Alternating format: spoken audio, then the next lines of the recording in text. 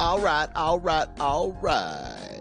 What's up, everybody out there? What is going on? Stephen Ignoramus in the house. What's up?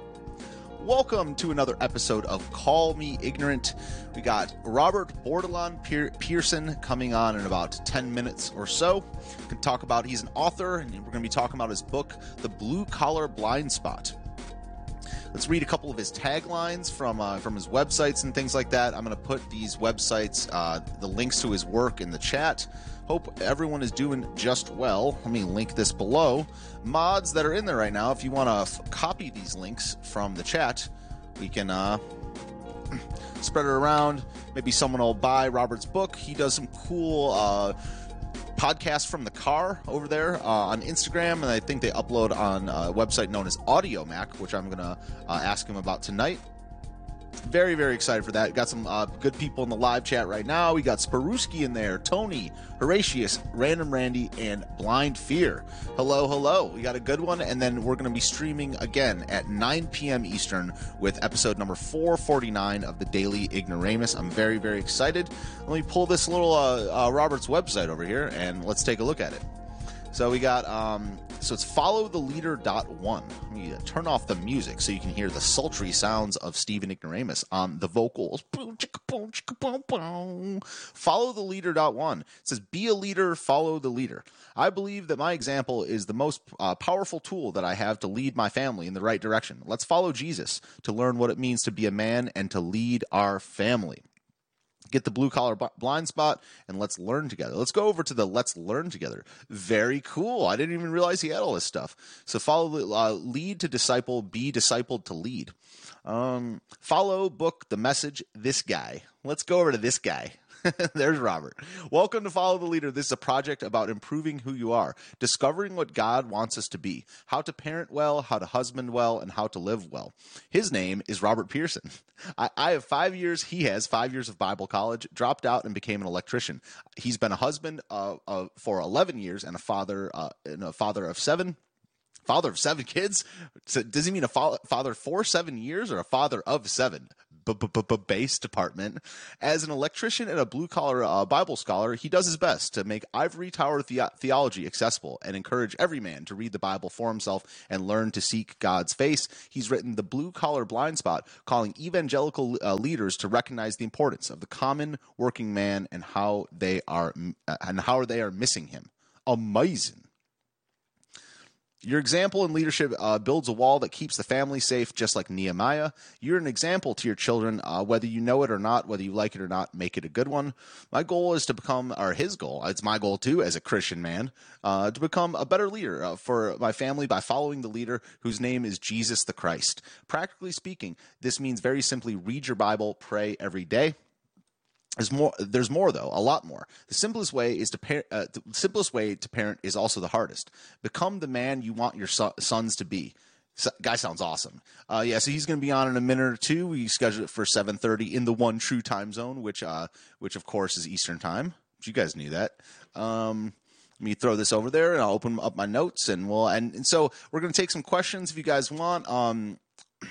Let's go over to his book real fast, The Blue Collar Blind Spot. I watched a couple of his streams today in prep for this on Instagram, and he was talking about the prayer to Brahma in the state capitol. The A-woman speech, if you will. And he was talking about the statistics of why blue-collar working class men are an untapped demographic when it comes to evangelizing to Christians in America, and what is leadership. And he says also he's big on definitions. So we're going to ask him some questions about that as well. Before we get started, if you feel like supporting, we have a various link tree. You can subscribe on the various platforms. You can toss in some lemons at the end of the stream. The donations do not work on DLive until 5 minutes before the end when I turn the something off. So Sparuski says, "Eesh, Brahma." Did you ever catch that speech, Sparky? The interesting about that thing about that, I'm sure we'll talk about it, is that it was the a woman thing that went high profile in the news. But the dude, this guy is a pro-choice pastor praying to Brahma in the Senate building. Like, what? Like, man. And so I don't know. People have the theories on why that is or why that isn't, why the thing happened a couple days later, things like that. But please, if you guys want to buy Robert's book, The Blue Collar Blind Spot, it says it's over on Lulu, huh? Let me show you this real fast. So Lulu.com, it's a long link, so let me just throw it over there in the chat so I don't talk too much. I want to read the entire link. I don't know. Bordelon Pearson on Taurus Necris. Yeah, so we got some people affiliated with Taurus Necris who are fans of the show and things like that. Yes, it did so ridiculous. Amen. It says, so it be done, Lord willing. Yes, in the masculine. I'm glad you guys are here tonight. As soon as Robert comes in the room, we're going to start the interview. This will be uploaded as a podcast of Call Me Ignorant tomorrow or something like that. Whenever my peoples get on it, you know who you are. I might as well mention by name. Check out Woofy Productions over there on I believe on Instagram and mainly on YouTube. Woofy releases music. I really, really appreciate the work that Woofy does for the show in the form of art and uploading podcasts. I know how to do it myself, but I'm just going to delegate a little bit. But yeah, if you feel like supporting, you can subscribe on the various platforms or tell me someone to interview, or you can share it around, spread it around. I'm not sure. What else do we got? Let's go back over to let's see. Let's learn together. Oh, Robert's in the house. Let's get him in here. All right. Let's see if this works. This has not worked before. It being technology, All right. Let's see how we're doing. Hello. Connecting to audio. So you click computer audio and it works. Yes. Hello. Audio? Yes. Hello, Robert. How's it going? Hey, it's doing all right. I'm glad you're here, man. I was just showing the people your website and where to buy your book and all the different things you have on your website. So cool. I guess we'll just start at the beginning. When did you start, so it's called Follow the Leader and the book is The Blue Collar Blind Spot. But when did you start, thinking about making these ideas and these messages into online content? It was, it was like 3 or 4 years ago. I had just moved to the Nova area and wound up, trying to find something to do more than just work with my hands. Not that, so there was a little bit of soul searching and coming around to realizing that working with my hands wasn't lesser in some way, but it felt like it initially. Interesting. Do you come from a background of manual labor, blue collar, working class, kind of your whole life? I do. I in the book I do like a brief biography, but my dad worked upholstery a lot in his life. He did in-home service repair. And so he would drag me along sometimes, and I would get to see him work on somebody's sofa while he was just hanging out, and he'd chat with him and stuff. He'd talk gospel sometimes if the opportunity was there. But just watching him, or he would take people's furnitures from their house and he'd repair it in our garage and then deliver it. Nowadays, it's easier to get another $200 sofa from Afghanistan, so he does other things. But yeah. It used to be, you weren't going to buy another $2,000 sofa. You'd pay somebody $45 an hour to make that cigarette burn disappear. And so, yeah, I grew up watching him build stuff in the backyard or fix couches and stuff.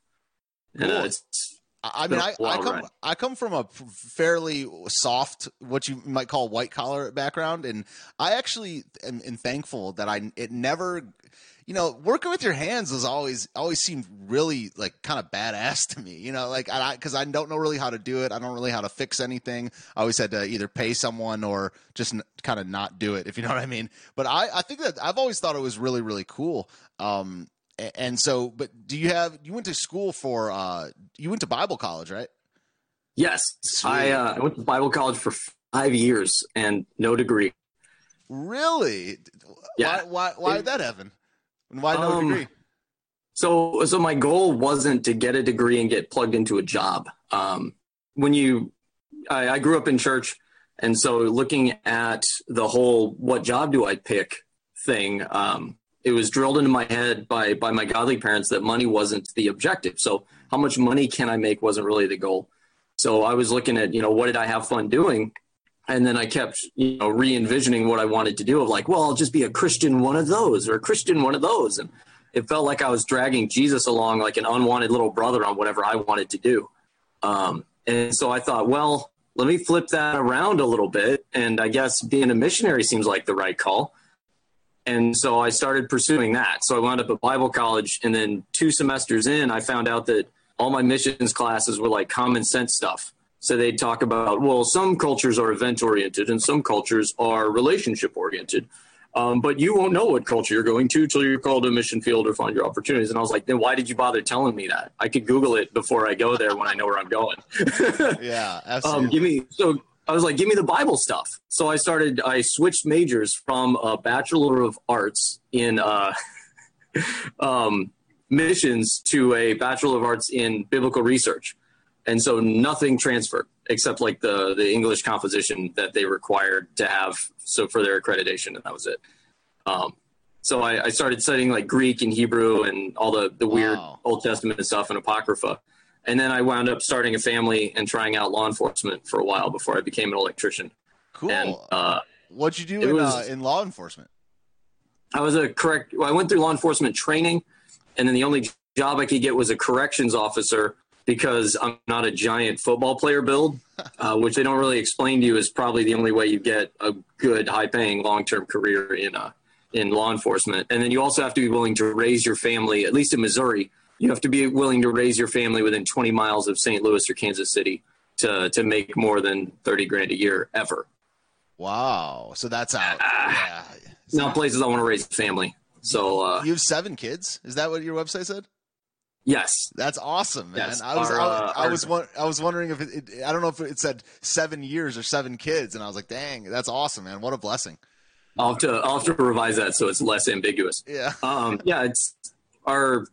I cheated a little bit. I cheated. My wife did all the work, but we cheated a little bit because there are 2 sets of twins in there, so it's not a full 7 pregnancies. But okay. 2 of the pregnancies were twice as hard. Yeah. So it evens out a little bit. But awesome. Yeah, our second set of twins was born this June. Yeah. It was right at the end of June, and then the sleep deprivation, I basically woke up in August. I was running on autopilot for a whole month. I look at the calendar, I'm like, oh, it's August? Oh, okay. Goodbye, July. We missed you. Yeah, I mean, I don't have any kids. I'm not married, don't have any kids. Everyone says it's very hard, but very worth it. I hope to have the same insomnia one day, right? Yes, you learn to cope. God brings you through it. Yeah, absolutely. What's before we get into the subject matter of your book and stuff like that, is that a light on your hat for your electrical work? Because yes. You wear the same thing in your stream. So you do your Instagram streams on the way back from work, correct? Yeah, I live in the Nova area, so I can drive 10 miles. Sorry, I can drive 10 miles and it'll take 30 minutes. I'm trying to capitalize on my my drive time to do something other than just stare at cars go by or listen to podcasts, which I do occasionally also. Yeah, cool. I mean, so for those of you just listening, I don't know if got people all over either the world or in the chat. That means Northern Virginia. So that's sorry, yeah. Nova is Northern Virginia. DMV is the DC, Maryland, Virginia. We're cool beltway types over here. Oh yeah. Cool, man. So you wrote this book, The Blue Collar Blind Spot. I have as always, when I interview someone, I've taken extensive notes. But so why don't you just tell people kind of the thesis to your book and when you started on it? I have some other questions after that. But yeah, what's your book all about? Cool. In driving back and forth, I listened to a lot of like the radio preachers and stuff. And having come out of Bible college, I like picking their sermons apart, like, okay, what kind of language, where are you going with this? And it's just like inside baseball stuff that most people don't care about. I'm weird. But I kept noticing there was this weird like silence, because whenever they talk about applying the Bible or the gospel to a work environment, it will always kind of assumes it's an office. It always kind of assumes 9 to 5. And I've worked third shift as an armed guard. I'm listening to focus on the family, which kind of has this weird focus on like single moms and stuff, which is great. Like they need to be focused on, but they almost never focus on just men or just fathers. They've gotten a little better recently in the last like 4 or 5 months, but and it's weird because I listen to them in my work truck at like 4 a.m. when they're on, and there was this constant silence. So I started wondering if it was just me, and the more people I asked, the more they seemed like, well, yeah, there's there's never a mention of having to use a porta-john or, be on a job site when they're talking about how you bring the gospel to your work. It's always offices, cubicles, break rooms. And I'm like, wow, you guys get to go to the bathroom inside. That's awesome. Construction sites, they haven't built the bathroom yet most of the time. So I never noticed that. I never noticed that there is a lot of, water cooler talk and Christian radio. There is a lot of cute. You're right. That just hit me right now that it's very catered to what you would call office white collar jobs. Yeah. Which, it's not a problem, but when there's almost none, it becomes an issue because who's reaching these blue collar guys? Who's speaking, kind of aiming it to their heart. A lot of my friends from Bible college are all like pastors now and youth pastors and worship leaders and stuff. And I know them, we keep in touch now. It's like, oh, how many kids I have? Oh, good for them on Facebook. But, I know they have a heart. They're genuine. They're not just up there like, get rich quick kind of nonsense. They really care about people. So they would want to know if they were missing people. And so I realized God put me in this weird position where I was in a place to notice a problem. And then I also had a skill set that allowed me to maybe address the problem in a constructive way besides just complaining. And so I started gathering data points. I had to make my own data points for a lot of it. That was the goal, is just kind of to write a book that would address a problem, kind of identify a problem, and then some possible ways to address it and be constructive, and then have data points to sort of support it. So it's not just a random blue collar Bible college dropout crying about the radio doesn't speak to me. Yeah. I wanted to be a little more than that, a little more cerebral, but also to reach the pastors and stuff that need to hear it. Right. Yeah. One of your streams is basically all about statistics and you going into these surveys and these studies. And, I don't know if you can condense it in, enough time, or why don't you just tell us a little bit about the research you did? And, it was pretty impressive the way you narrowed down the field to what your estimation of the number of kind of uncharted territory or untapped demographic. Why don't you just talk about the stats and research for a little bit? Yeah. So I have kind of a weird way of processing stuff. One of the reasons I didn't stick with the biblical research path was you have to, when you're dealing with somebody that's wrong, you have to address every single point in their argument. I like to take their argument, condense it to the point that matters, and say, all of your points are based on this one. This one's wrong, and I'm done. And I shouldn't have to sit there and address or play nice because we're talking ideas, and I should be able to say, you're wrong, and let's move on. And it just wasn't a good fit for people that write books and go to colleges and teach and stuff. So, but this is probably one of the few books that's less than 100 pages, and I have 4 appendices in here. Show people the cover real fast. Oh yeah, somewhere there we go. Yeah, blue collar blog. Nice, sweet. Yeah, it's pretty legit. This is with Taurus Necros Publishing. It's awesome. TaurusNecros.com, everybody. Yeah, we have several people that listen to the show 4 appendices. That either work there or are fans of that. And yeah, we got some Taurus Necros people here. There we go. Oh. Yeah, so the appendixes, what are you saying? Oh, yeah. So I got 4 appendixes in a book that's not even 100 pages. It's exactly 100 pages if you count the blank one in the back. So that's how I roll. Concise and footnoted. Yeah. So where are we? Oh, yeah, the untapped demographic. Blue collar is an interesting it's hard to define in a scholarly sense. Everybody can look at something and go, oh yeah, that's blue collar. And they look at something that's not and go, yeah, that's not blue collar. But when you're having to write a book, you have to kind of narrow it down. And so I really wound up with 2 kind of demographics. And I jumped back and forth a little bit just because of it's the data that I had at hand. I'm not paying $1,000 a year. Sorry, Gallup. The main demographic that gets talked up a bunch now is this like poor, pitiful people group called working class. And it's basically everybody without a college degree that makes less than $50,000 a year. Broad strokes. More specifically, in that you can go on to Department of Labor statistics and look at industrial jobs. But even then, it's not exact because they'll include the industry people working. So it doesn't matter if you're in the HR department, you're in the HR department at a general contractor, you're in construction. So it's a little harder to filter through all of that. but essentially, my brain just I gotta actually use my own appendix here. Wait, Great. what was the stats one? Is that it? Cultural six. There we go. Oh, that's right. So, looking at the religious landscape study that Pew Research did, they were comparing. They basically did a ton of questions and surveyed a couple thousand people, and then you're able to cross-reference this data. For being specific, they gathered the data around 2017, but none of it was actually available to slice and dice on my own until like 2019. So it's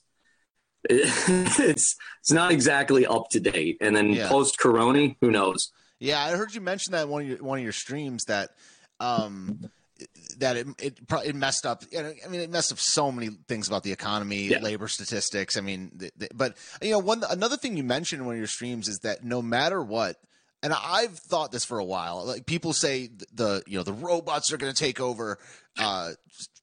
People aren't going to build stuff anymore. I've always said, men building stuff with their hands is never going to go away.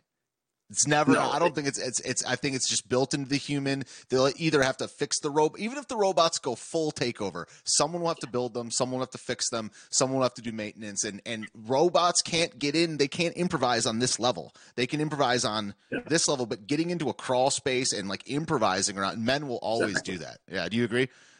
Exactly. I joked when Corona first started. I kept joking about like everybody else gets to telecommute. I want to telecommute. I'm going to duct tape a webcam and a screwdriver to an RC car. Well, I'll telecommute from home. I'll make it work. It's okay. So much of what I do, even so, the only way you could really replace plumbing and electrical and HVAC in that sort of setting would be with prefab construction, where you're forecasting concrete walls either on site or on a different site, and then they truck them in and put together like a giant Lego building. You would have to already have the electrical plumbing layout built into the walls that are then assembled, but then you're stuck with a single configuration still. You would still, if you wanted to add more, do something or make it customized, you'd have to, like you were saying, you'd have to improvise. You'd be in a crawl space, in a ceiling, try to figure out where to notch out a wall to get electricity to this one spot.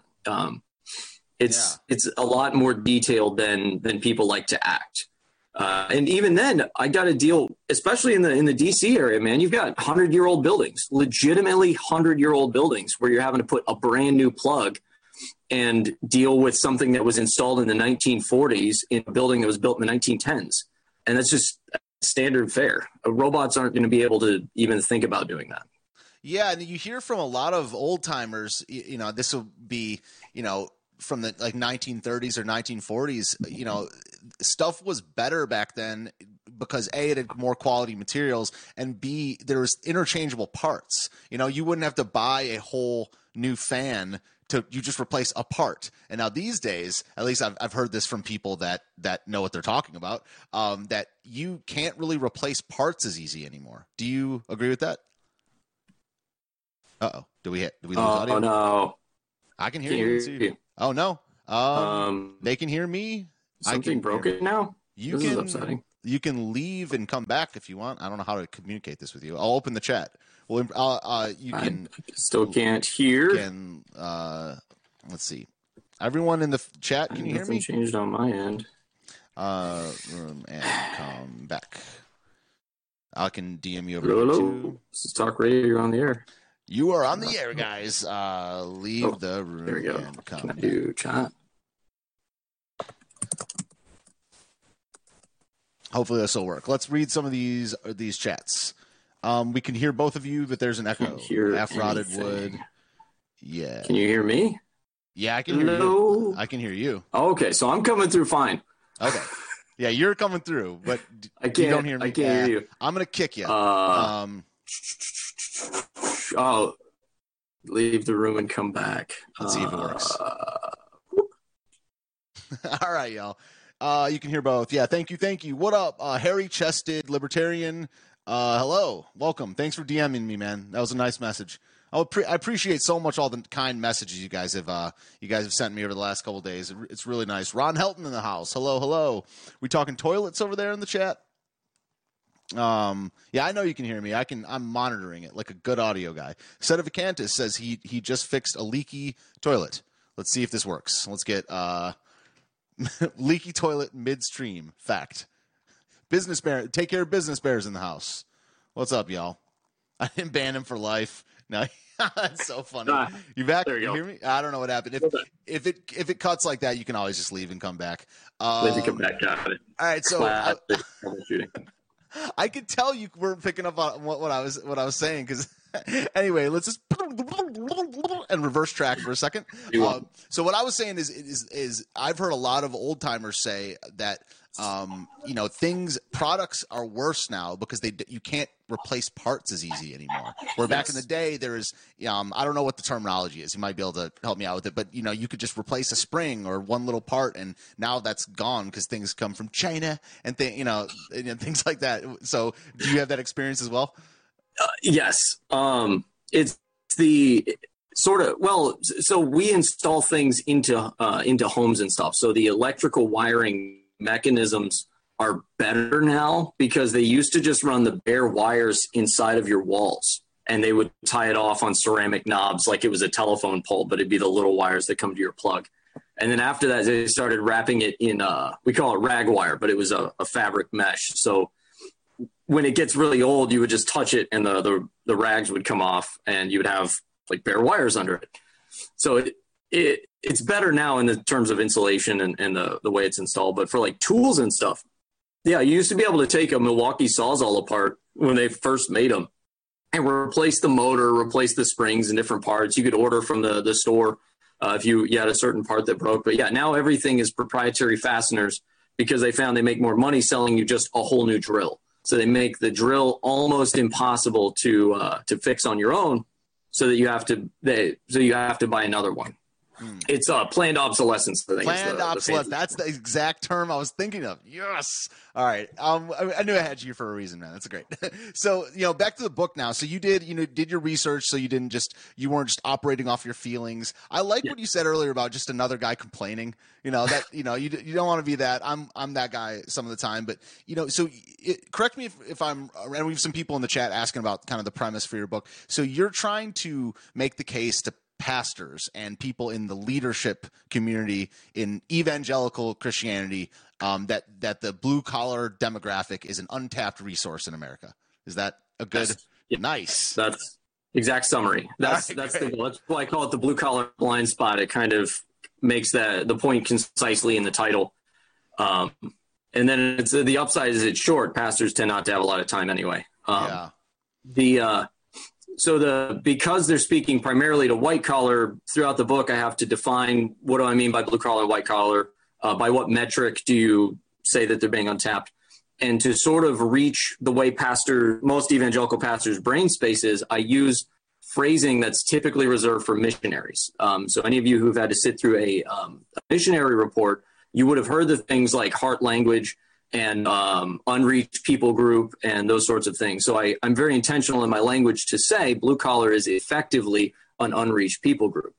And the solution then sort of becomes that allegory presents the solution of, if you are aware that blue collar has a different language, a different culture, and then effectively is in a different country because of the time schedule differences.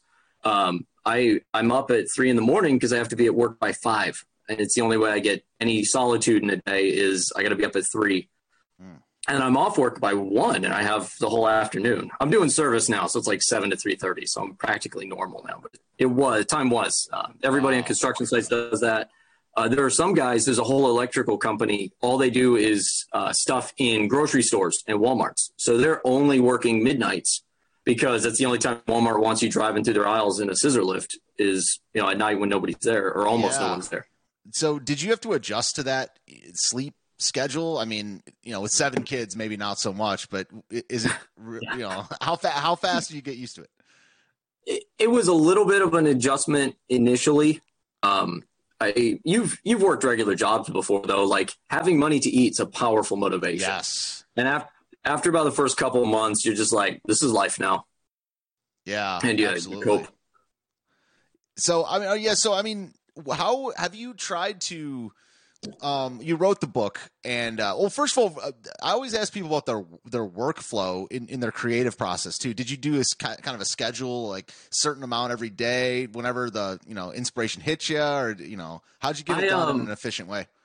I had to be very slow and steady about it because, like you said, I have 7 kids. I also run the media at my church and the website, which I need to update a few days behind on.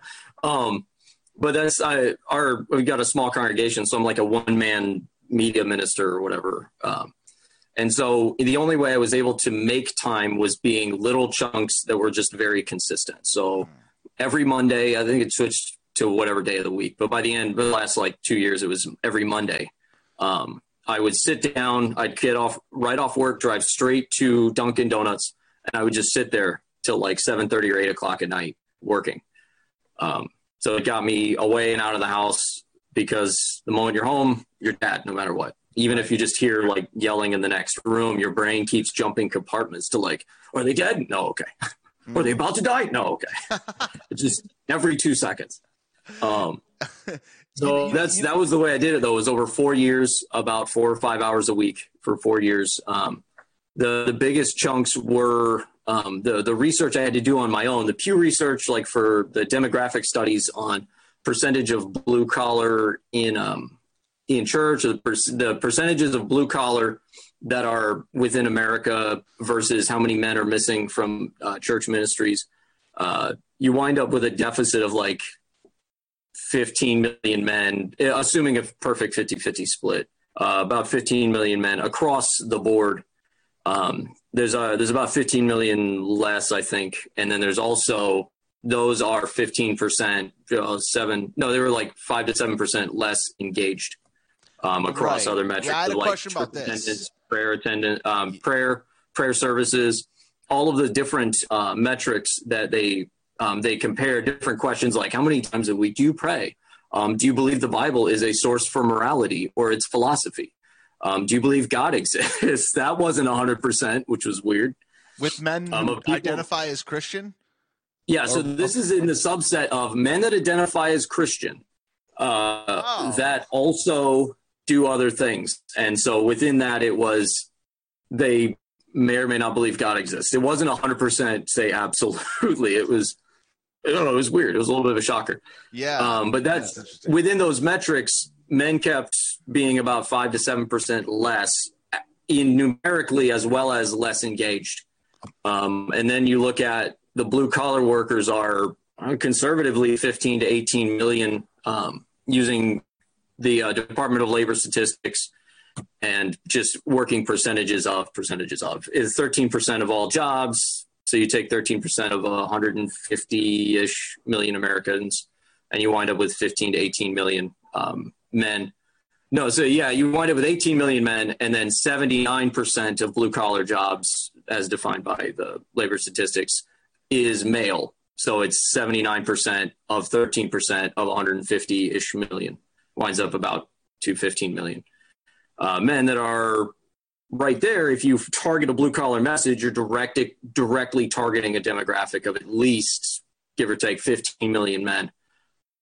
That would at least bolster. I mean, if they're already in church, it's going to bolster engagement. If they're not in church yet, it would encourage them to come into church. And then the twofold payoff, there was a Pew Research that showed working class Americans are more likely than white collar to attend a church that's farther away with a desire to look for volunteer opportunities, not what they get out of the service. It was like a really nuanced, re-questionnaire of their previous survey I found.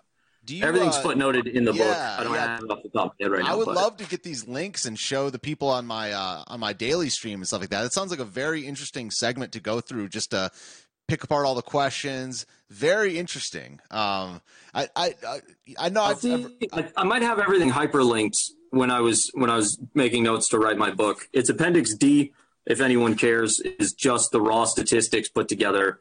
And then there's a whole chapter where I kind of strung those together in sentences the best I could to keep it coherent and not tedious.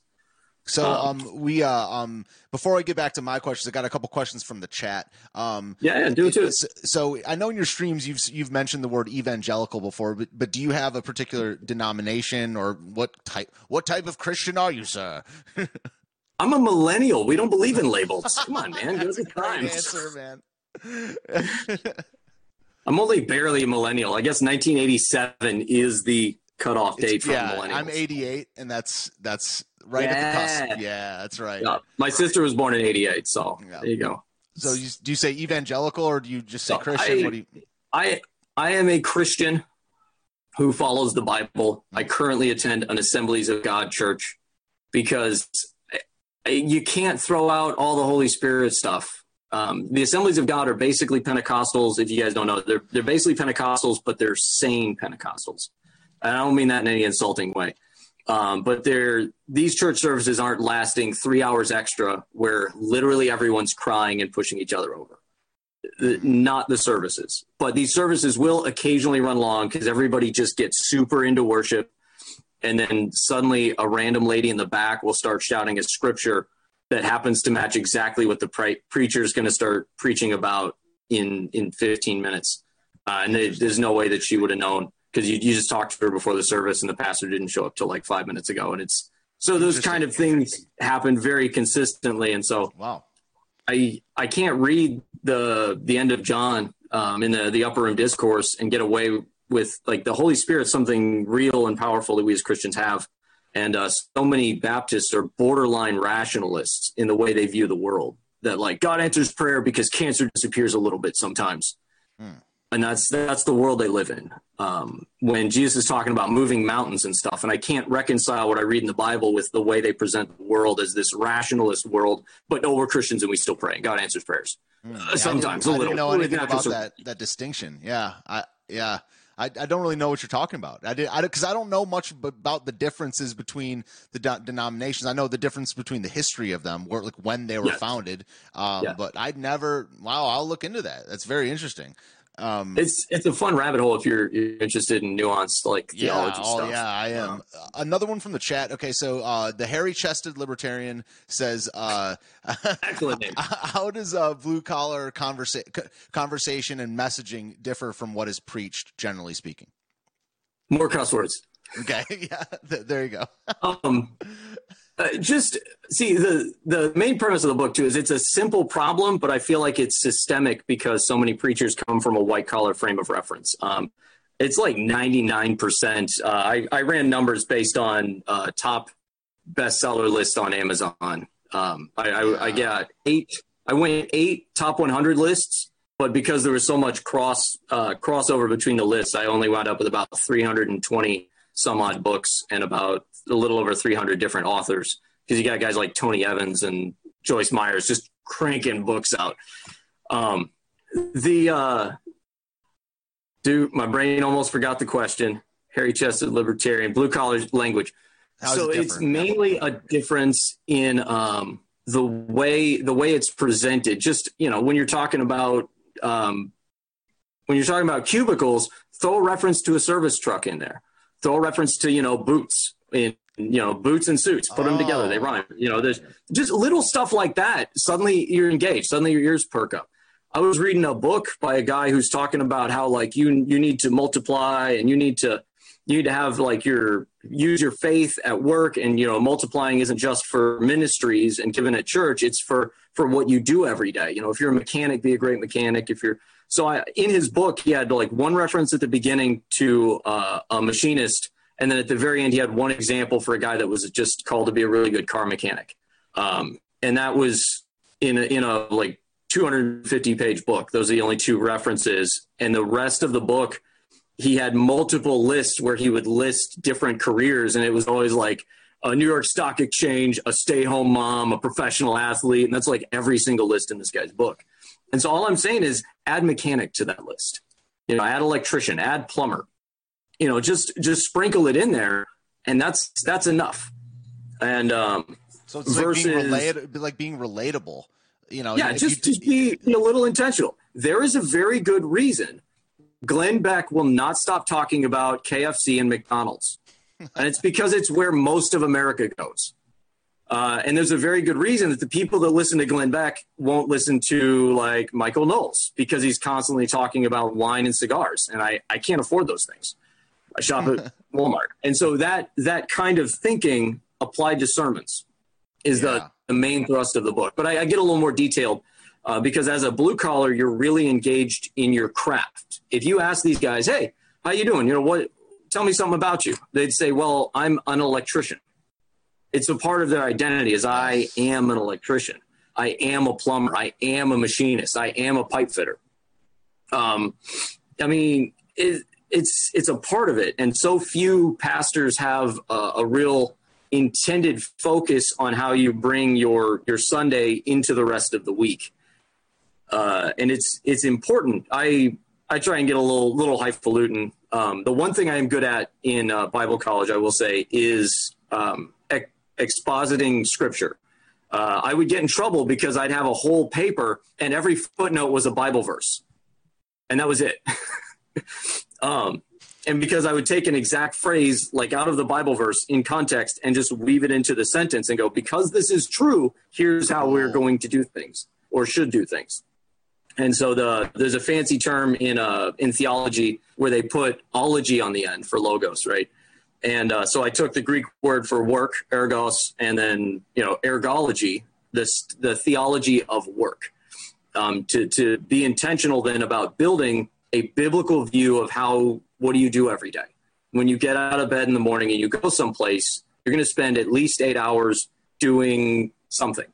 And that something is to the glory of God, and it's integral with, God's creation and your mission here on earth and worshiping him. And those are all kind of the same thing, but that never gets really addressed in the pulpit. And by simply addressing work and talking about trucks and boots just a little bit more, you can really aggressively engage blue collar stuff.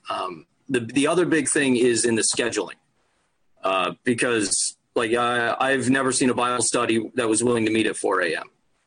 Oh, I'm not saying a lot of them need to, or I worked as a prison guard. My weekend was in the middle of the week and I worked evenings. So if it was on a Saturday or after 4 o'clock, I couldn't go to any church function.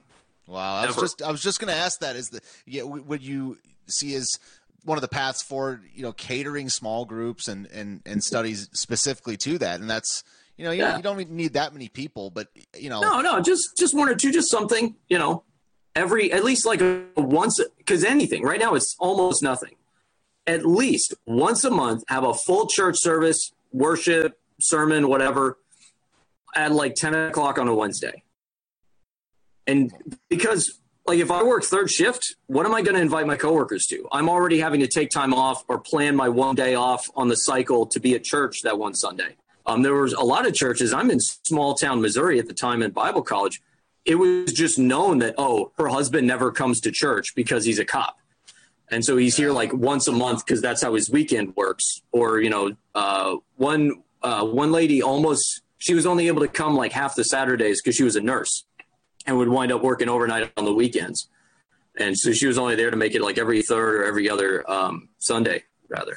Yeah. And so just a little conscientiousness of that, even if you have to make a small tailored thing, would go miles beyond having nothing. And so just a few little changes in language, a few little changes in rhetoric or a focused sermon series. Mm-hmm. I found one guy, Kent Duncan. He had a blue collar theology, I think was the title, the keywords for the title on Christianity Today. This is not an endorsement for that magazine. But Kent Duncan did an awesome thing where he actually commissioned his blue collar congregants. He did a whole series on a theology of work and what that looks like, and then commissioned them as missionaries to their workplaces at the end of that series. Brought them up in front of the congregation, laid hands on them, prayed over them, the whole biblical thing of you guys are missionaries from this church to the Walmart you work at, to the dog food label factory you work at, to all those places you go. You represent our church when you go there. You tell them about Jesus for us because God sent you there to reach them. We're going to do one more question from the chat and then we'll move on to the itinerary, guys. But this is a good one from the hairy-chested libertarian. Do you think blue collar workers feel undervalued in the church body? Yes, I think so. In only because the church has kind of adopted this view of the culture that it's kind of this unspoken that suits are better than boots. That when they talk about go to college, exactly, go to college and get a good job, that assumes that all the good jobs are on the other side of a college degree. When I can start work at $15 an hour because I know nothing and I'm willing to push a broom and carry heavy stuff for somebody who knows what they're doing. And then 4 years later, I have a journeyman's license and I got paid that whole time to learn a trade. And then between 5 and 10 years after that journeyman's license, I can be running my own business. Even if it's just me out of a truck, I can do that. I can be competitive in the marketplace as a small business inside of 10, maybe 15 years tops in most states. Most states, all the states' licensing is a little different. You could do it in 10 years in Virginia, though. You only need a journeyman's license for 1 year, I believe. Wow. Unless they change it. They keep changing stuff. One of the things that you mentioned in one of your streams is very, very interesting to me that I want to talk to you about is you said you have a chapter on why Jesus was a carpenter. You know, I don't know if you linked it to some scripture, but like, why don't you just talk about that, why that's important and what you found out about that through your Yes. That's an entire live stream that I did for like an hour ranting. So one of the things as I was digging through, looking at stuff, one of the things that constantly bothers me is you'll hear the well actuallys of when somebody will mention Jesus was a carpenter, or it makes such a good blog article. You do 5 minutes of research, you spin up a blog article because you mentioned a couple of like I'm the head of the cornerstone or whatever when Jesus is preaching, and you call it a day. And Jesus, well, actually, the word could have been stonemason. Jesus was not a mason. He's not into what those guys are into. When you look at the word tecton, it makes about as much sense to say that he was a stonemason as if I was talking about someone. We knew we're not saying his name, and I said he's a smith. And you go, Smith? What do you mean? Is he a blacksmith, a silversmith, a woodsmith, a wordsmith? What does he do? I don't understand. Yeah. What? No, you would assume, because I didn't clarify, that it was he worked in iron, maybe some other metals. You wouldn't immediately assume that he's an author because it could also be a wordsmith. That's one nuanced meaning sometimes. That's the way that they treat it. They go to the Strong's Concordance. They see a list of 4 definitions and they go, oh, this one makes a good blog article because he talks about stones sometimes in his teachings. And they quote those. Oh. If you follow the footnotes, those footnotes all lead to one book. It's one line in one chapter of one book. And the footnote for that line in that book goes to a single, no longer published handbook for the Holy Land done by a random biblical archaeologist guy. And he just supposes because the city of Zipporah was made out of stones. And so the guy cites that and says Jesus is actually a stonemason. Zipporah is a big Roman city right next to Nazareth. And so it was likely all of the construction workers went there to build stone buildings. But it makes zero sense because that's like saying there are no plumbers in a mining town. That's preposterous on its face.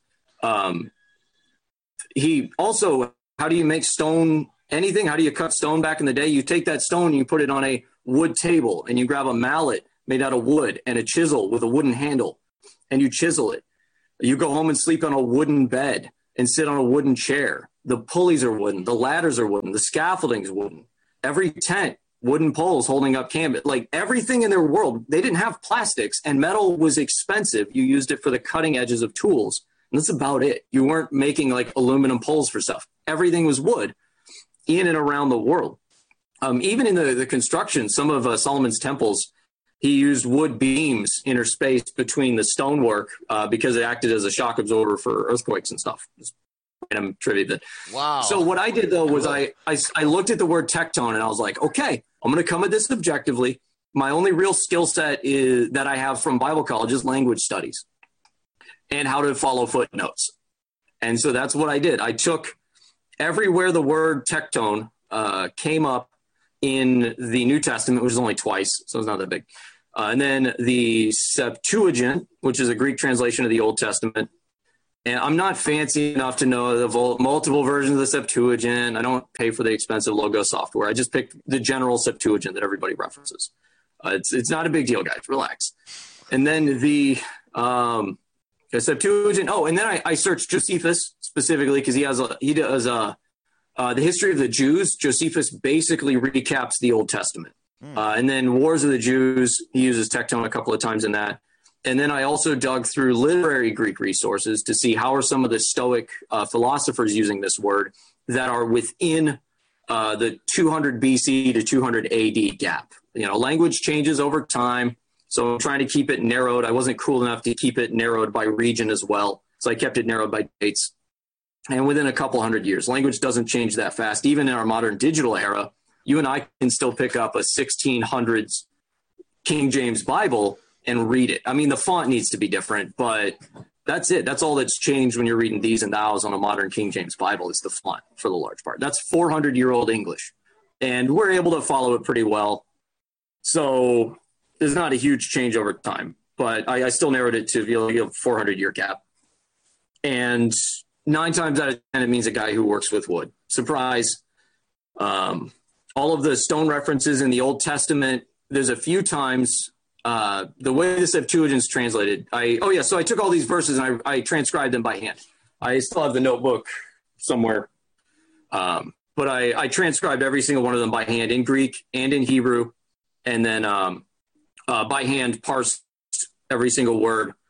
And then went back through and aggregated all of my data points instead of just looking at a couple of lexicons.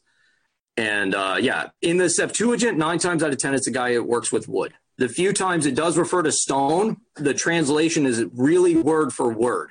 And so they use tectone as an equivalent to harash, which is the Hebrew, which in usage, harash is a very general craftsman, a guy that builds anything. But as you get farther into the Septuagint, the Greek gets a little more refined, and he starts using specific vocabulary words. And there are about 5 different words for a guy that cuts stones, places stones, and builds with stones. And as it moves into that, away from a word-for-word kind of form literal translation into the Greek, he stops using tectone for stone cutters entirely. He uses specifically like lithologon or I don't have another one off the top of my head. But it means he uses specific Greek words. Anytime it's a harash of stone, he'll use a specific Greek word for a stone cutter or a wall builder or a house builder. The other thing I've heard is Jesus is a unskilled craftsman. He was just like a day laborer and a slave. And so I'm like, okay, but Epictetus has an extensive reference about how carpenters are as skilled as a philosopher, but just in carpentry. And he uses carpenters as an allegory for philosophers a lot. Like, and he's got an entire diatribe about it. It seems weird to think that they're unskilled laborers.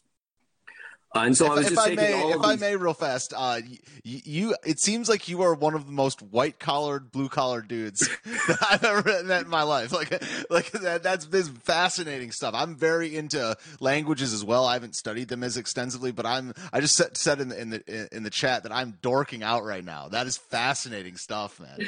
So that's a whole chapter of your book, right? Just on Jesus. Yeah, so a whole chapter to basically rebut every single actually in the most tedious fashion. And so I used all of that because most of the people that try and say he's not a carpenter, they point to the one specific reference that Justin Martyr does. And he's around in the 200s. He's 150s. He's like in the 150s or something, 140s, 150s when he's writing. And he that's Anno Domini, by the way. You godless heathen atheists. Godless scientism pagans. That's right. I'm bringing pagan back. No longer secular. Everybody stop saying secular. Start saying pagan or heathen. Okay, we gotta bring it back to the old school a little bit. Good. Yes. But they. I just lost my brain space. Right. So Justin Martyr, they'll take his one reference and say Justin Martyr was making assumptions. He didn't know anything, and so our highfalutin theories made thousands of years later by people that didn't grow up speaking the language are obviously correct. And so before I get to Justin Martyr, I do the entire backlog to say 9 times out of 10, it's a guy that uses axe to shape wood. Occasionally it's somebody who makes tools. There's a single Stoic reference that kind of presupposes a tectone puts stones on top of each other. But once again, it's 9 times out of 10, it's the guy that shapes wood with skill. And so I constructed to rebut all the different actuallys that I've heard over time. Like, oh, well, the Aramaic is nagar, which is used in the Talmud for a rabbi. No, it's comparing a rabbi to a carpenter. It still means carpenter, guys. Also, I haven't found a New Testament in Aramaic, but it's whatever. Wow, that's amazing, man. Predates the Greek stuff. And then I basically land on the rebutting all of that. But the reason it's important is because throughout Isaiah and Ezekiel, tectone becomes an idol maker. So way back in the Old Testament, back in Exodus and Leviticus, when they're making the temple, they're making the tabernacle, they're making the ark, and they're making all the stuff. Those guys are harashes. Those guys get called tectones. And then by the time we're getting close to the intertestamental period, by the time the Babylonian exile and stuff, that all came in because they're worshiping idols. And these huge long diatribes about how stupid idol makers are. And it keeps saying a tectone built this. A tectone carves the tree and cuts the line. And with this half, he makes an idol, and this half, he cooked breakfast. How stupid is that to worship it? And so it's significant then because Jesus chose to be a carpenter. There were prophecies, that had to be a line of David and stuff, but he had tons of lines of David to pick from. He picks a guy that works with his hands to be his dad on purpose, knowing that the dad he picks is also going to be the career path he picks. And then assuming he learns the trade, like I was in my dad's workshop when I was like 6 or 7 years old, handing him hammers and stuff, watching him work on the underside of a couch. And so like it's easily 10 years old. He's in the shop learning a trade. And then 30, Luke says about 30, he goes to be like a rabbi full time, right? He spent 20 years working with his hands, providing for his family. Most scholars agree sometime, but in that time, Joseph died, probably before his ministry started. Depending on how early Joseph died, that means Jesus is the one that taught James and his brothers carpentry, because he would have been the man. And so that's kind of a big deal that Jesus spent 20 years redeeming the trade that was idol makers that got his people thrown into exile. Whoa. Wow. I haven't heard it preached from a pulpit or seen it in a book ever, but that's why it's important. He's a carpenter that works with wood that makes stuff. Because that's right, I almost forgot. The idols, the way they make idols, they carve it out of wood and they plate that wood in a thin sheet of precious metal. Now, if you remember your Old Testament, that's how God tells Moses to build the ark, to shape it out of wood and then plate it in gold. It wasn't solid gold. It was wood plated with gold. And that exact building method then is what they're using to make idols later. And they get thrown into exile. And Jesus spends 20 years working, feeding his family paycheck to paycheck at a fairly skilled but labor-intensive job to redeem the trade of tectone. And then also, like, you're doing the Lord's work just for providing for your family, working hard. Yeah. And you don't have to be a lawyer, college, whatever to do that. Yeah, that's all. Man, that was some good gravy right there, man. So we got Bible gravy, the best gravy. A couple more segments left where I want to ask you some things about leadership, and I want to play. Sometimes when I have people on, I play a little game with them where we call I call it either a rapid fire round or just a quick answer segment, and it works well for you because you in your streams you say you want to have a single definition. Single sentence definition for any word. So what I'm going to do is I'm going to throw some words at you, and I want you to try to give me a single sentence definition as well as you can. Okay? There's about 10 different words. Okay. So we're going to start with ones we've covered already. Just blue collar. Blue collar. It's a skilled trade where they work with their hands primarily. Okay. White collar. A more detailed, skilled career path that typically involves more mental effort than physical. Okay. Government. Waste of money. Oh, okay. That too. Yeah. I would say necessary evil. Wow. Okay. Love. Non-romantic love. An intentional course of action for the betterment of the other person. Sin. Sin is lawlessness. I'm going to cop out and pull the Bible verse. That is straight up from the Bible. Yeah, yeah. Okay, God. God.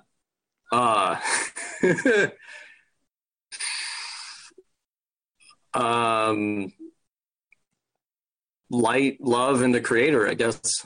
As complete as you can be. Yeah, I would say the Holy Trinity. That would be my. That's good. Yeah. What is judgment?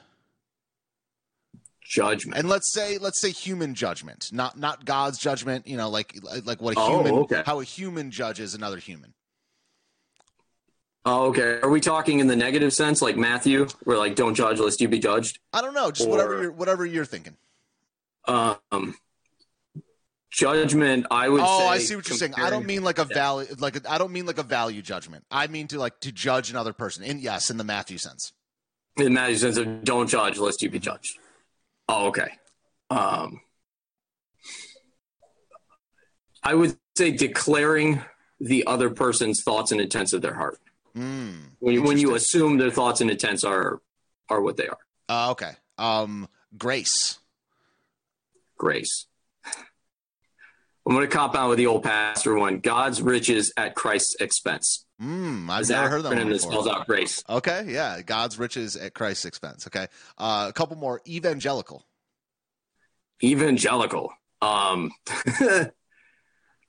An umbrella term for when you're a Protestant, but you're not one of those like almost Catholic Protestants.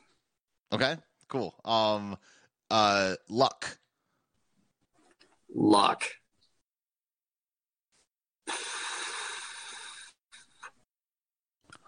A weird combination of random chance and providence. Okay. Church.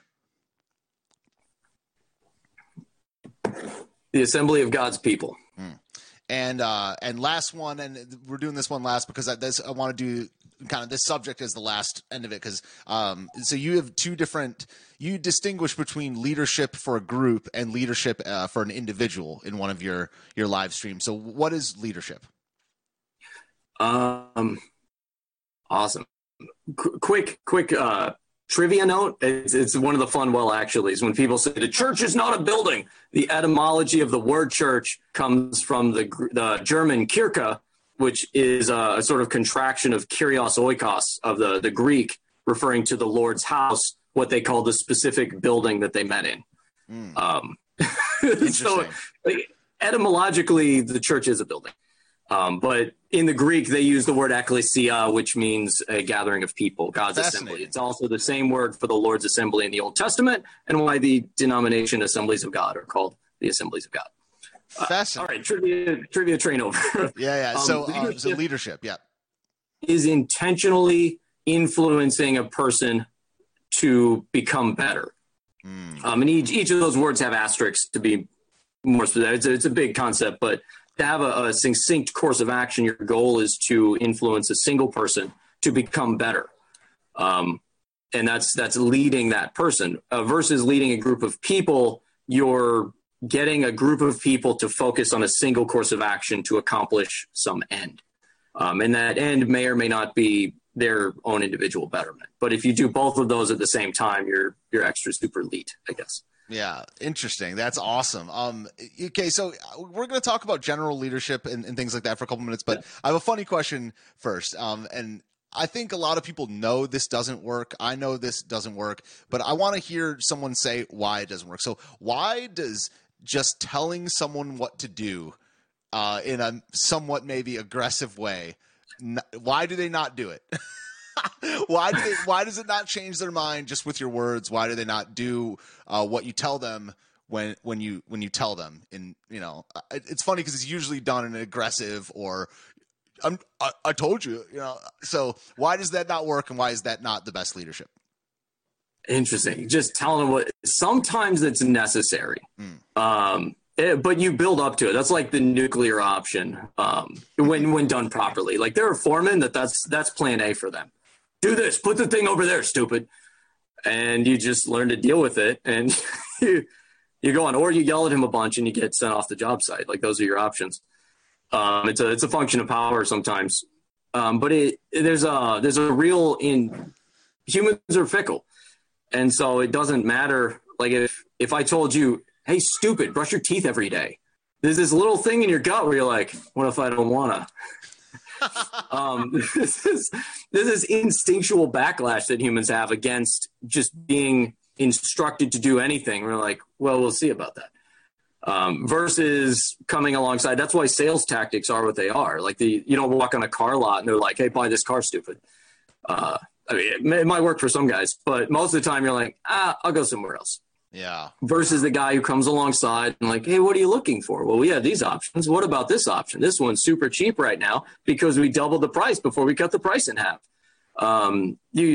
You have these other ways of influencing people that you sort of come alongside and you sort of circumvent that initial reaction of that. What if I don't want to? That human fickleness of, no. You see it as a parent all the time when you're just like, brush your teeth. It's bedtime. Literally the whole time you've been alive, bedtime is the same time every night, and we do the same things every night. And then it's insanity. Wow. 5 years, 10 years. I don't have teenagers yet, but I'm assuming it's the exact same thing where it's go do this. Everything becomes insane. You have seven kids, and none of them are teenagers yet? Yeah, I'm only 34, man. Wow, man. Yeah, I guess you said that earlier. That's just amazing, dude. Yeah. 11. Oh, he's going to be 12 in March. My oldest will be 12. Wow, great for you, man. That's God has blessed me. Yeah, definitely, man. So, so which do you prefer, individual leadership or group leadership? I've found individual comes a little more naturally because it's more conversational, especially in my work environment. I keep getting put with these young bucks who don't know what they're doing. And so it's real easy to influence somebody. There's a quote I put in the book I got from a pastor. So the critique in my book is not something I've experienced from a pastor from the pulpit that I've ever been to.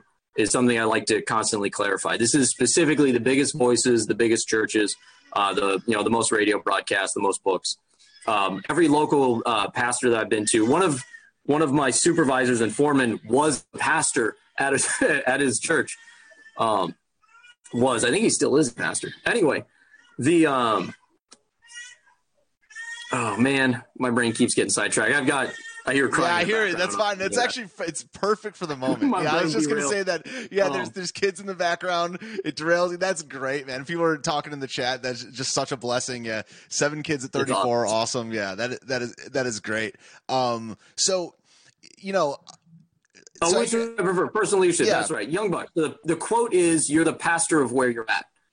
Because growing up, I had never had a clear vision of how do you bring faith to the workplace. I tell them about Jesus and invite them to church. Once you become a real adult, you realize no man thinks that way. You're not going to reach anybody that way.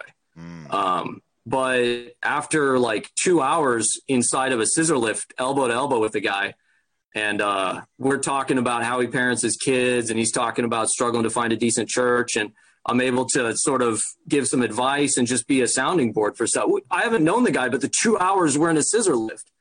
But because you're elbow to elbow, suddenly they have that openness. And now I'm like, the pastor of where I'm at. As a pastor, you want to strengthen Christians, people that are already Christians, and people that aren't Christians, you want to kind of nudge them to the path and help them see how Christianity is just objectively the best religion because it's the only true religion. Yep. Yeah. You're saying that we can't pray to Brahma in the Senate building? So mad about that. Yeah. I'm so mad about that. I'm sorry, but the A woman thing was a smokescreen from the mainstream media to distract from praying to a pagan god. And the Catholics, the Christian media bought it hook, line, and sinker. I don't know if it was intentional. I know it's intentional for might be wrong. You keep changing your name on me. Might be wrong. You said the memes are easier for well, man. I'm telling you, focus on Brahma. Get creative. Yeah, he's in the chat right now. Yeah. Wow. Hey, I know Jeremy. He's a great guy. He's one of my top mods. He's awesome. But Brahma was the focus. Everybody needed to key in on the fact that he wasn't even praying to God because he ends that. He had a reference. So he starts the end of his prayer with a low-key reference to Psalm 24, which opens up with the earth is the Lord's and all it contains, the oceans and the fullness thereof. And he rephrases it a little bit to say, the creator of heaven and earth who owns, the earth and those who dwell. That's what it is, the earth and those who dwell in it. And then he slides into the Aaronic benediction, which is, may the Lord bless you and keep you, make his face shine upon you and be gracious unto you and give you peace. And he elaborates on it as he goes. He doesn't directly drop references.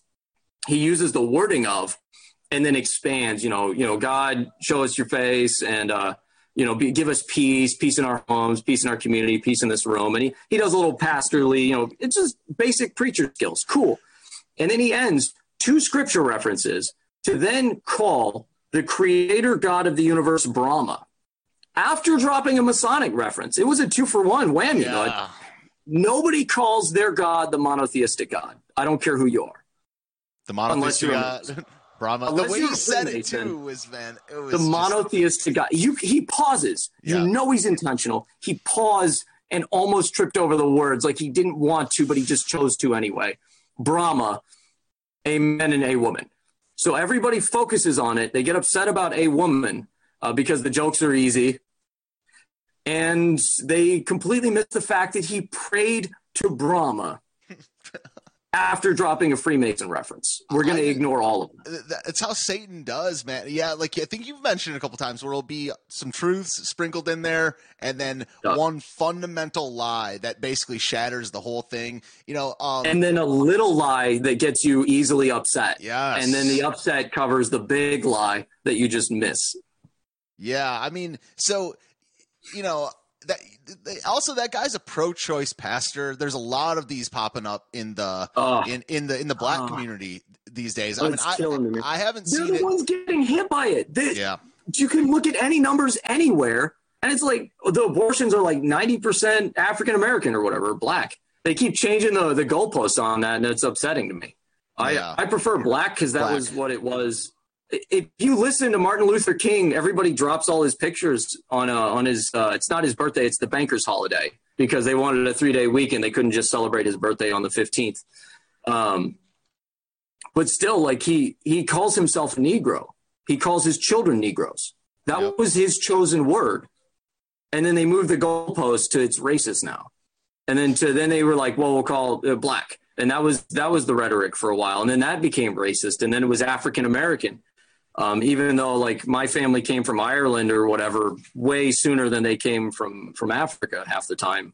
But I look at it as we're heritage Americans. We were born here within enough generations to not remember or care about how we got here. And just figure out that it's a cultural difference. Because if you've ever met a white guy from inner city DC, he behaves and speaks a lot like, the black guys that come from there. It's a cultural difference. And largely the divide is, I think, urban versus rural more than skin color or anything. Yeah, I mean, that's huge. And it'll always be so. And, just like getting back to what we were talking about earlier, like the white collar, I mean, there's people that have used their hands a lot and there's people that haven't. Hopefully, it'll surprise you. One of the guys at a church I used to attend, he does like embassy work. He knows like 7 languages. And he does like Spanish translation for embassies. He worked under the Obama administration, and he has sharp critiques, strong Christian man. But he likes saying these are working man's hands because he's from Jamaica and grew up building stuff out of like concrete and stuff. He still does his own work around his house, but most of the time at work, he's in a suit in an embassy somewhere translating in one of the like 7 languages he knows. That's my well. That was kind of one of my points about when I called you the most white collar, blue collar guy I've met is because I think that you can be a blue collar person and acquire white collar skills easier than if they're flip flopped. If you're a softie and I'm white collar, I'm trying to get a homestead right now. If it works out, I'll be using my hands all day, every day, and I'll try to acquire those skills as quick as I can. But right now, I'm a softie. These are not working men. I mean, I can play instruments really well and things like that, but I think that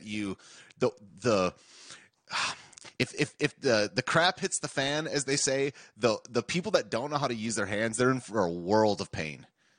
Yeah, it's you acclimate fast. Like I remember the first like 3 or 4 months of being an electrician, coming from corrections officer, where largely you sit around and do paperwork and drink cold coffee.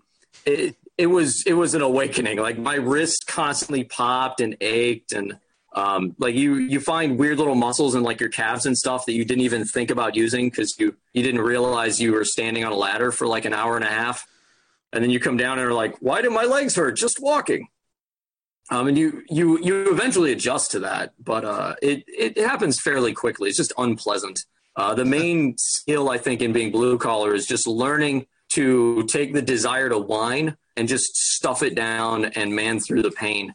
And then find the balance of maybe there's an easier way to do this and I shouldn't just hurt myself to accomplish it. That's walking that line, but you lean more towards just having to stuff the whining and get the job done. Cause you're like, well, my family doesn't eat if I don't work today. So we got to figure out how to get the power on.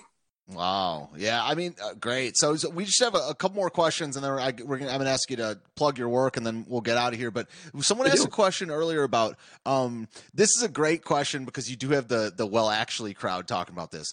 What do you think about Jesus and whether he was a socialist or not? Was Jesus a socialist? And what do you have to say to the crowd? I can tell that you disagree with that. And what do you have to say to the people that try to lump Christianity and socialism together? So you have to understand socialism is a fancy word for Marxism, which is a fancy word for satanic entropy of society. The more you dig into Marx's personal life, the more you realize how tormented by demons this guy really was. Take a minute, Google Marx's personal poetry. He wrote poems and he memorized entire passages from Faust, specifically quotes from Mephistopheles, who's the demon that makes the bargain with Faust. One of the lines from his poems is, Satan has given me his sword and I will destroy the world with it, or something. Which fits when we see what Marxist socialism does to countries. The reason it's so hard to nail down Marxist communist ideology is because it's brilliantly crafted, I believe, by Satan himself. Sensus Fidelum, I think, is the YouTube channel where a Catholic priest just goes to town on Marx and gives a lot of the references for all the satanic influences. He does the same thing for Martin Luther, by the way, too, which is enlightening. I don't know. I like looking at people that disagree with me because it forces me to be more robust in what I'm thinking about and how I function. Socialism is basically a rebranding of communism forwarded by people who call themselves Fabian socialists, which are people that think that they can do it. They're basically sociopaths, and their only goal in life is to forward communism, Marxist ideology at all levels of society. And if you want a good window into how they work and how they think, you can read C.S. Lewis's That Hideous Strength. It's the third in his series of science fiction trilogies. And reading that, you understand that C.S. Lewis had some gravy and knew how the world operates, and basically gives you an inside look at what may be called the Fabian Society at Cambridge. But socialism is simply an outcropping of that. And so to call Jesus a socialist is to have already a priori bought the marketing and rebrand of communism, because socialism isn't really its own standalone ideology. It's just sort of a gateway door. The same way that occultists will tell you that white magic is the same way that the occult will tell you that white magic is, it's just harmless. The only goal is to bring you into the deeper stuff. And so we tell the noobs that, once begun, harm not. But then they get real after that. As you get the initiate. So that's all socialism is it's a first step. So when you read Jesus's gospel and you have socialism in your brain, it puts socialism colored glasses on everything Jesus says. So you ignore him thrashing people in the temple. You ignore him saying you'll always have the poor. You just throw those things to the wind, because that's why I really encourage everybody to read the Bible for yourself. Read it completely. Read it over and over again, and when you hit something you don't understand, just skip past it and come back later. The stuff after usually helps it make sense beforehand, and don't get stuck on the literal details. Just keep reading all the way through. Read the whole chapter, read the whole book, read the whole series of books in a row, like for the Gospels and stuff. Because it's so easy to take little bits of the gospel or any part of the Old Testament and just do whatever you want with it. And so it's important to read the entire thing for yourself, and not come at it with any presupposed assumptions about whatever's happening. And just read it like you would any other book. Cool. Because that's what we do with any other historical narrative that we find, be it the Trojan Wars or Herodotus or whatever. I won't get down the rabbit hole of whether or not that's valid history. That's too big for my britches. Well, first of all, I would love to have you back on again to talk history and linguistics, all kinds of stuff. I mean, you seem like you'd be a very good repeat guest. So why don't you just tell the people? Whatever. Cool, man. Yeah, I'll reach out again. Yeah, I mean, I'm reworking my life right now, and so once I'm going to slowly do that, and then I'll have 2 or 3 guests on a week, like back in the day. I know that people like that a lot. But why don't you just tell the people how to find your work in audio form? All this stuff will be linked below in the show description, and as well as on this podcast later. But how do we find you online? Yeah. I'm follow the number 2 and lead on most social platforms, or follow 2 lead 1. If you look for Robert Bordelon Pearson, I'm trying to put everything to that because I think last names are important for heritage sakes. But follow the leader, all lowercase, follow the leader.1, O-N-E, will get you to my website, and I have links to all my social stuff from there. I'm on basically every podcast platform because Anchor is awesome. And I'm also on a thing called AudioMac. If you do a podcast and you're a Christian, you need to get on AudioMac because it's mostly like indie rap artists.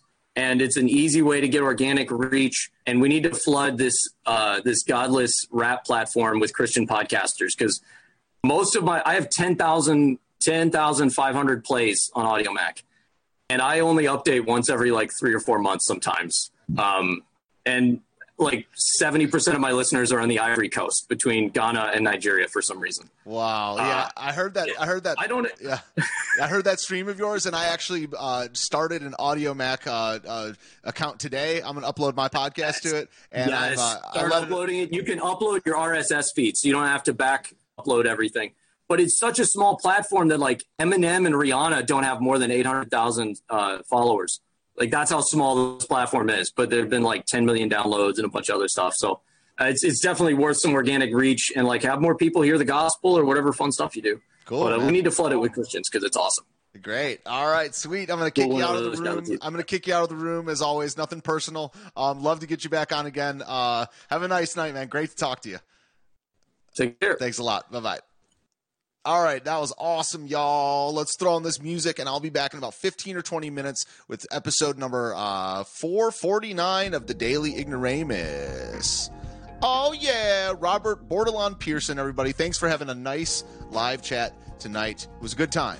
I love you all. This will be uploaded as a podcast in a couple days, maybe even this evening. I'm not even sure. Back in 20 minutes, Stephen Ignoramus with Call Me Ignorant. Have a nice night.